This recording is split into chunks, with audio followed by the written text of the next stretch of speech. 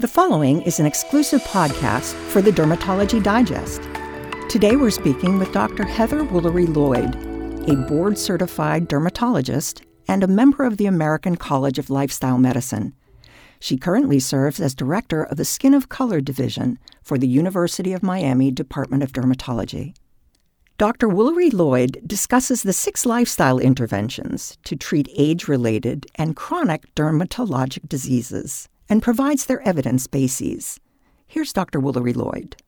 I'm going to open up a poster. So I presented a poster at the American College of Lifestyle Medicine, do you want me to tell you a little bit about that? Because that's actually could be pertinent.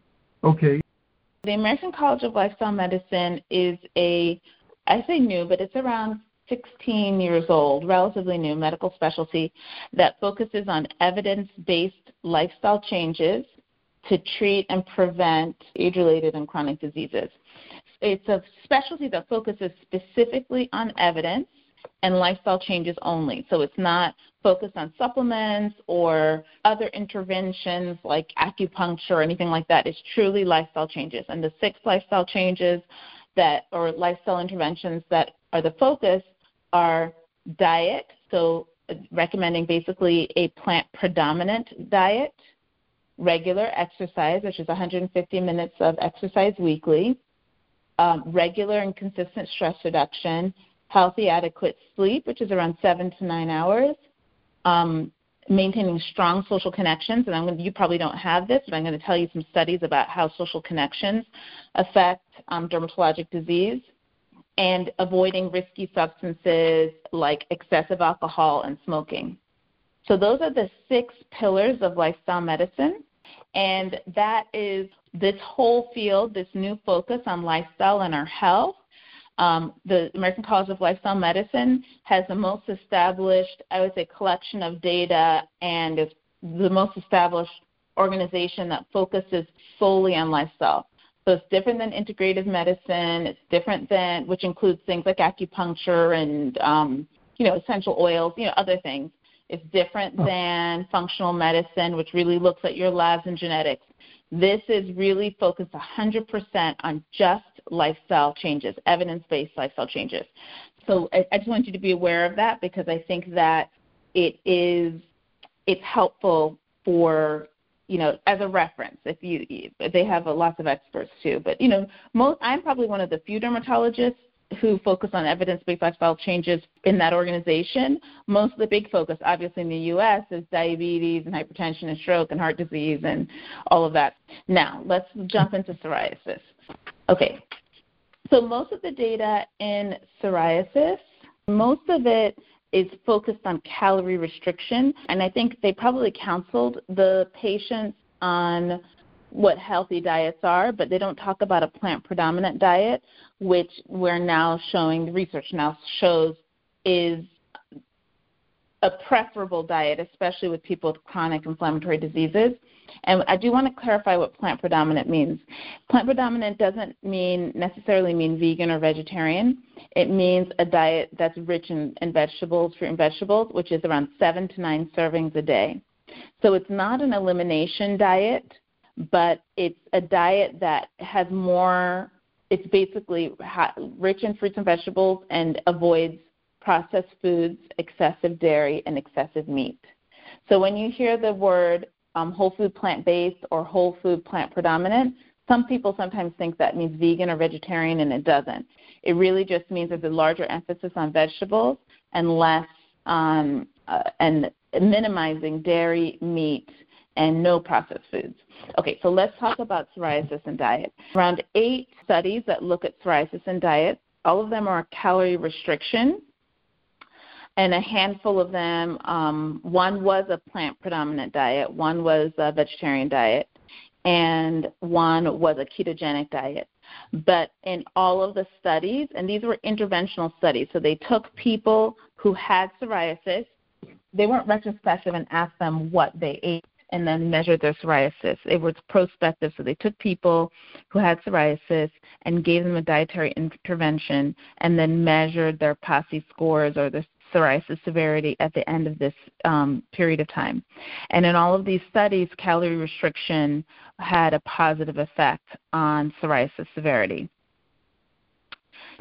So for diet, what has been studied the most is calorie restriction. There's one study on the ketogenic diet and one study on a vegetarian diet, but the majority of them were just calorie restriction and weight loss focused. But they did show that weight loss and calorie restriction improved psoriasis.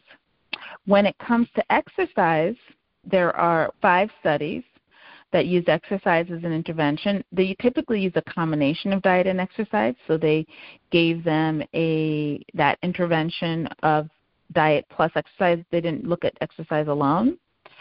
But again, in all of those studies, they saw an improvement in psoriasis with exercise as an intervention. And these studies, patients were typically stable on their existing psoriasis therapy. There also is a study on diet with acne. Okay, so there are 3 main things. So we know that a low glycemic diet is associated with improvement of acne in prospective studies. We know that whey exacerbates acne. We know that dairy exacerbates, and specifically skim milk. And then the other thing is there was one study that showed that a diet rich in plants had a beneficial effect on acne. There was a study, it looked at 518 adult women, and it was retrospective, so they completed a questionnaire on dietary habits, and the researchers found that adult acne was associated with low weekly intake of fruits and vegetables with an odds ratio of 2.33, and also that adult acne was associated with low consumption of fresh fish with an odds ratio of 2.76. And then the author of this study did an earlier study that also demonstrated an inverse relationship between moderate to severe acne and the intake of fish. So, like I said, most of it is, milk and glycemic load and whey, but also low vegetable intake is associated with acne and low consumption of fish. Who's that author? That author is Delandro, and so in this study, it was done in Italy. So it's the title of the article is Adult Female Acne and Associated Risk Factors, Results of a Multi-Center Case Control Study in Italy. That was published in 2016. And then again, Delandro, which is D-I and then a space, Landro, has a paper called Family History, Body Mass Index, Selected Dietary Factors, Menstrual History, and Risk of Moderate to Severe Acne in Adolescent and Young Adults. That was published in the JAD in 2012. All right. Now, aging and skin cancer. So the skin cancer one, there's just one study. I'm sure there may be more, but one that I'm aware of. Okay. So the skin cancer one, it was an 11-year prospective observational study. It was 1,360 adults aged 25 to 75 in Australia, and it was between 1992 and 2002. And they found that high meat and fat diets increase the risk of squamous cell carcinoma compared to those with predominant fruit and vegetable diet. And the higher consumption of vegetable and fruit appeared to decrease SCC, the squamous cell carcinoma tumor risk, by 54%. And so there was no association between the dietary patterns and BCC tumors, basal cell cancers. So that's one study for skin cancer. Do you want the author on that skin cancer study? Yes, please. Okay, so that one is Ibieele.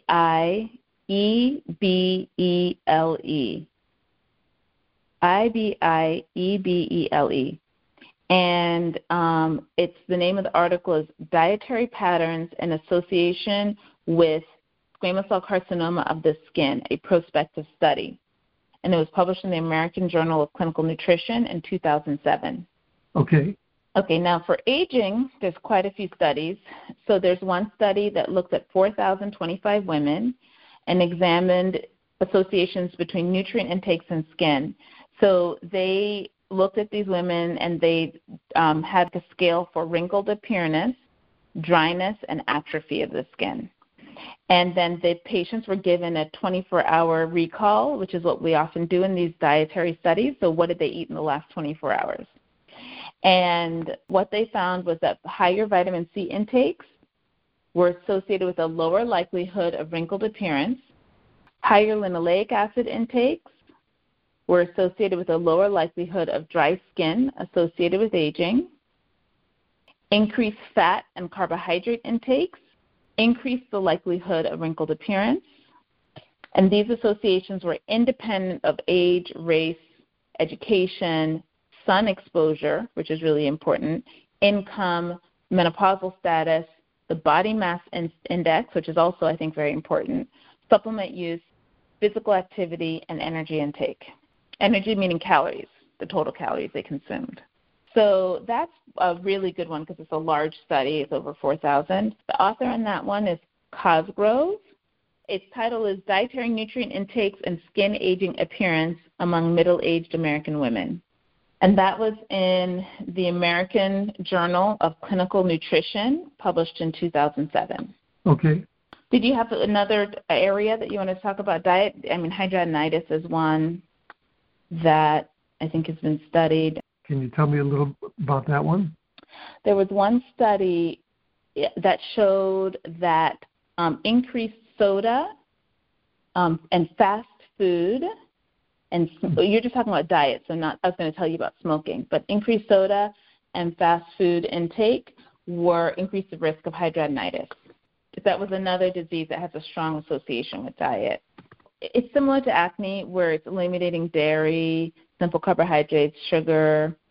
And then they also, just as a side note, again, not enough data to support this, but they think that maybe avoiding nightshade vegetables and foods containing brewer's yeast may be helpful in some patients. But again, there's not enough data to make that conclusive, but it's just been reported. Okay, great. And can you tell me anything about atopic dermatitis? No. So that's the one where diet is extremely controversial, and the word extremely is an understatement. The only statement I would say is that the role of diet in atopic dermatitis is controversial. Some parents believe that eliminating certain foods helps their children's atopic dermatitis, but there aren't studies that have convincingly or have definitively found that diet plays a huge influence in atopic dermatitis. I think, like for acne, it's very well accepted. There's these large reviews, some prospective studies. Like there's lots and lots of data. For psoriasis, there's multiple, like I told you, 8 studies looking at calorie restriction. For what we just talked about, aging, there are multiple prospective large studies, thousands of people. But for atopic dermatitis, it doesn't seem to exist as much, and it becomes very controversial. Are we talking about things like the usual elimination diets for like eggs or peanuts? Yes. But there's not much data there? I'll tell you this. There are, but then it's switched back and forth. So if you'd had done this interview 10 years ago, it was to avoid peanuts. And then now it's to introduce peanuts earlier. And that's what I'm saying. There's stuff out there, but I don't know if there's a strong consensus. But I definitely think in eczema, it's controversial because it keeps changing. It keeps changing every few years. 10 years ago, we would have said avoid peanuts. Now we say introduce peanuts early. You would get 10 dermatologists in a room, and they would argue about this. Some feel like it may play a bigger role. Some people feel that it plays absolutely no role at all, and the parents are wasting their time by eliminating certain foods, unless they're clearly allergic. I mean, if they have a true allergic reaction. But so there is a consensus on that. But every time I've been in a room where people start talking about atopic dermatitis and diet, there's a very heated discussion. Yeah. I will say for atopic dermatitis, there is more data on the microbiome for that. And I think there's a handful of studies that's showing supplementation with probiotics improved atopic dermatitis. So I do think there's a consensus on that. So there are multiple trials looking at probiotics for atopic dermatitis. I'll just bring up one of them. So this was a study of 56 children ages 6 to 18 months. It's a great study, right, because it's randomized, double-blind, placebo-controlled in Australia. They're doing a lot of this work in Australia. And the probiotic they got was lactobacillus fermentum. And in that study, the SCORAD, which is a measure of atopic dermatitis, was significant in the reduction in the SCORAD was significant in the probiotic group, but not in the placebo group. So this is what they concluded. Significantly more children who were in the probiotic group had a SCORAD index that was better than baseline at week 16 compared to the placebo group. And so it was close because it was 24 people in the probiotic group were better than baseline at week 16 and 17 people in the placebo group, but the p-value was 0.01. So it was statistically significant. Also, at the completion of the study, more children in the probiotic group had mild atopic dermatitis, which was 54% of them, compared to the placebo group, which was only 30%. And so they concluded that supplementation with the probiotic lactobacillus fermentum was beneficial, improving the extent and severity of atopic dermatitis in young children with moderate to severe disease. And I didn't mention that they had moderate to severe, so these were not mild atopics. So the author of this study is S. Weston, W-E-S-T-O-N, is the first author. It's called Effects of Probiotics on Atopic Dermatitis, a randomized controlled trial, and it was published in Archives of Disease in Childhood, which is a British medical journal. So that's a nice prospective study. There's another one here that looked at another randomized placebo-controlled trial. This was published in The Lancet, so again, really reputable journal. So this was a study where they gave lactobacillus prenatally to mothers who had at least one first-degree relative or their partner that had eczema, allergic rhinitis, or asthma. So they gave the moms it prenatally, and then they gave the probiotic postnatally 6 months to their infants. And they looked at the end. So the infants received it for 6 months, and the moms received it when they were pregnant. And they found that the frequency of atopic dermatitis in the probiotic group was half that of the placebo group. And so they concluded that lactobacillus, this was a different strain of lactobacillus. It was lactobacillus GG, which is different than fermentum. This one showed that lactobacillus was effective in the prevention of atopic disease in children at risk. And the author of that study is Kaliomaki, K-A-L-L-I-O-M-A-K-I, and it was in The Lancet and is published in 2001. Same group did a follow-up study, a 4-year follow-up study on those same children, and they wanted to see if that benefit extended beyond infancy. So they looked at these kids and they were like young children, like 4 years old. And this study was published also in The Lancet in 2003, same first author. 14 of the 53 children who received lactobacillus developed eczema, compared to 25 of the 54 receiving placebo. They don't specify in the abstract how old these kids were, but it was 4 years after the original study. The kids who got the probiotics, whose moms and the moms and kids who got the probiotics still did better than the placebo group.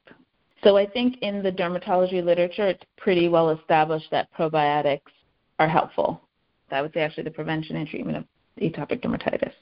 And there is something recently published in this year, June 2020, and it was a systematic review. And they looked at 22 studies and came to the conclusion that certain probiotics show benefit in reducing pediatric atopic dermatitis. So the review of 22 studies. Oh, who's the author on that? That is Carol Stephanie C. Tam Lim, and that was published in Pediatric Allergy and Immunology.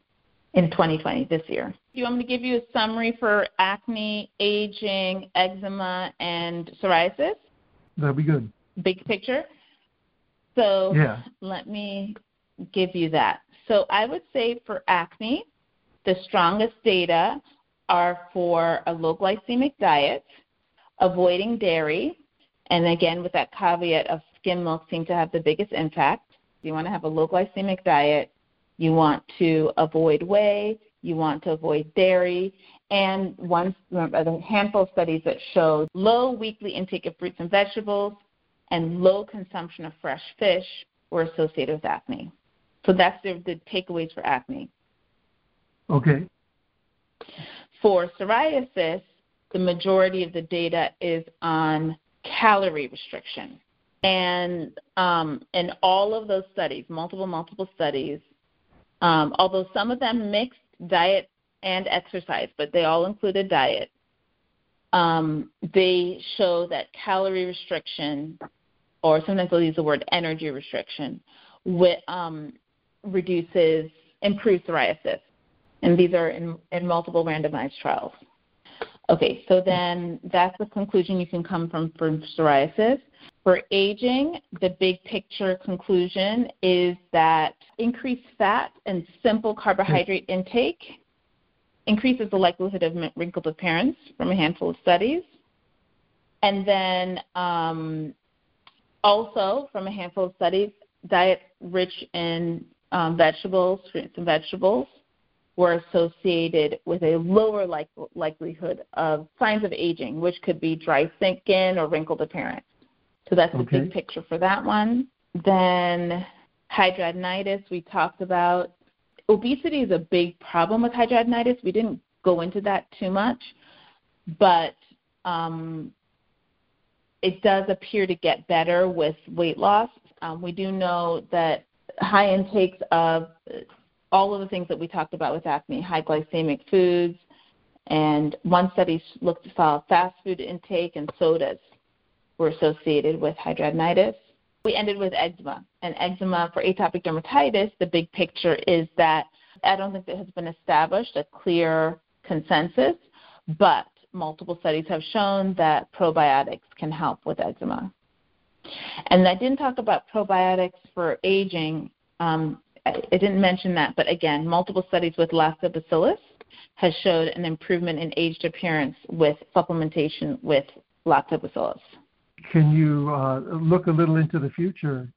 What do you think dermatologists will be doing, maybe the typical dermatologists, in the area of diet, say a couple years down the road? Well, I will tell you, just like now, smoking is a vital sign. So every patient we see across every specialty documents smoking, and most of the medical records prompt us to counsel on smoking cessation if people smoke. So I think the future of medicine in general is that lifestyle factors will become a vital sign and a part of our physical exam, or not a physical exam, but our medical record. Just like smoking has now become a part of our medical records. And now, we check the temperature, the blood pressure, the pulse, and we record smoking history in every single patient, right? And that's across the board, universally. So I think that the trend in medicine for all specialties, including dermatology, is that addressing lifestyle factors will become more important in treating certain skin diseases, specifically diseases like psoriasis, acne, women and men, and concerned about anti-aging, because that's a common, that's a hot topic for anti-aging. So, but I think in the case of acne and psoriasis, I think lifestyle factors are going to become much more important and emphasized in the treatment and management of those diseases. And eczema too. It's just that it's other things that can help with eczema, like there's studies on stress management and there are other social support and all of that, but we're not going to focus on that. So when it comes to just diet, there will be a time in the future where potentially people's diet will be a part of our medical history. How many servings of vegetables do you have on a typical day? How many days a week do you do that? Just like we ask people, if you smoke, how many cigarettes do you smoke a day? How many packs a week? That kind of thing. So I do think that is the future, because our lifestyle we now realize, plays a tremendous role on chronic diseases that, we're treating, big things in dermatology like acne and psoriasis and hidradenitis, and for the general public, hypertension, diabetes, and heart disease. And all of these are diseases that are aggravated and worsened by chronic inflammation in the body, and these plant-predominant diets are associated with lower inflammatory markers in the body. And the converse is true. So high meat, high processed meat diets are associated with higher inflammatory markers in the body. Thank you, Dr. Woolery-Lloyd. This has been an exclusive podcast for the Dermatology Digest. Find more at www.thedermdigest.com. Thank you for joining us.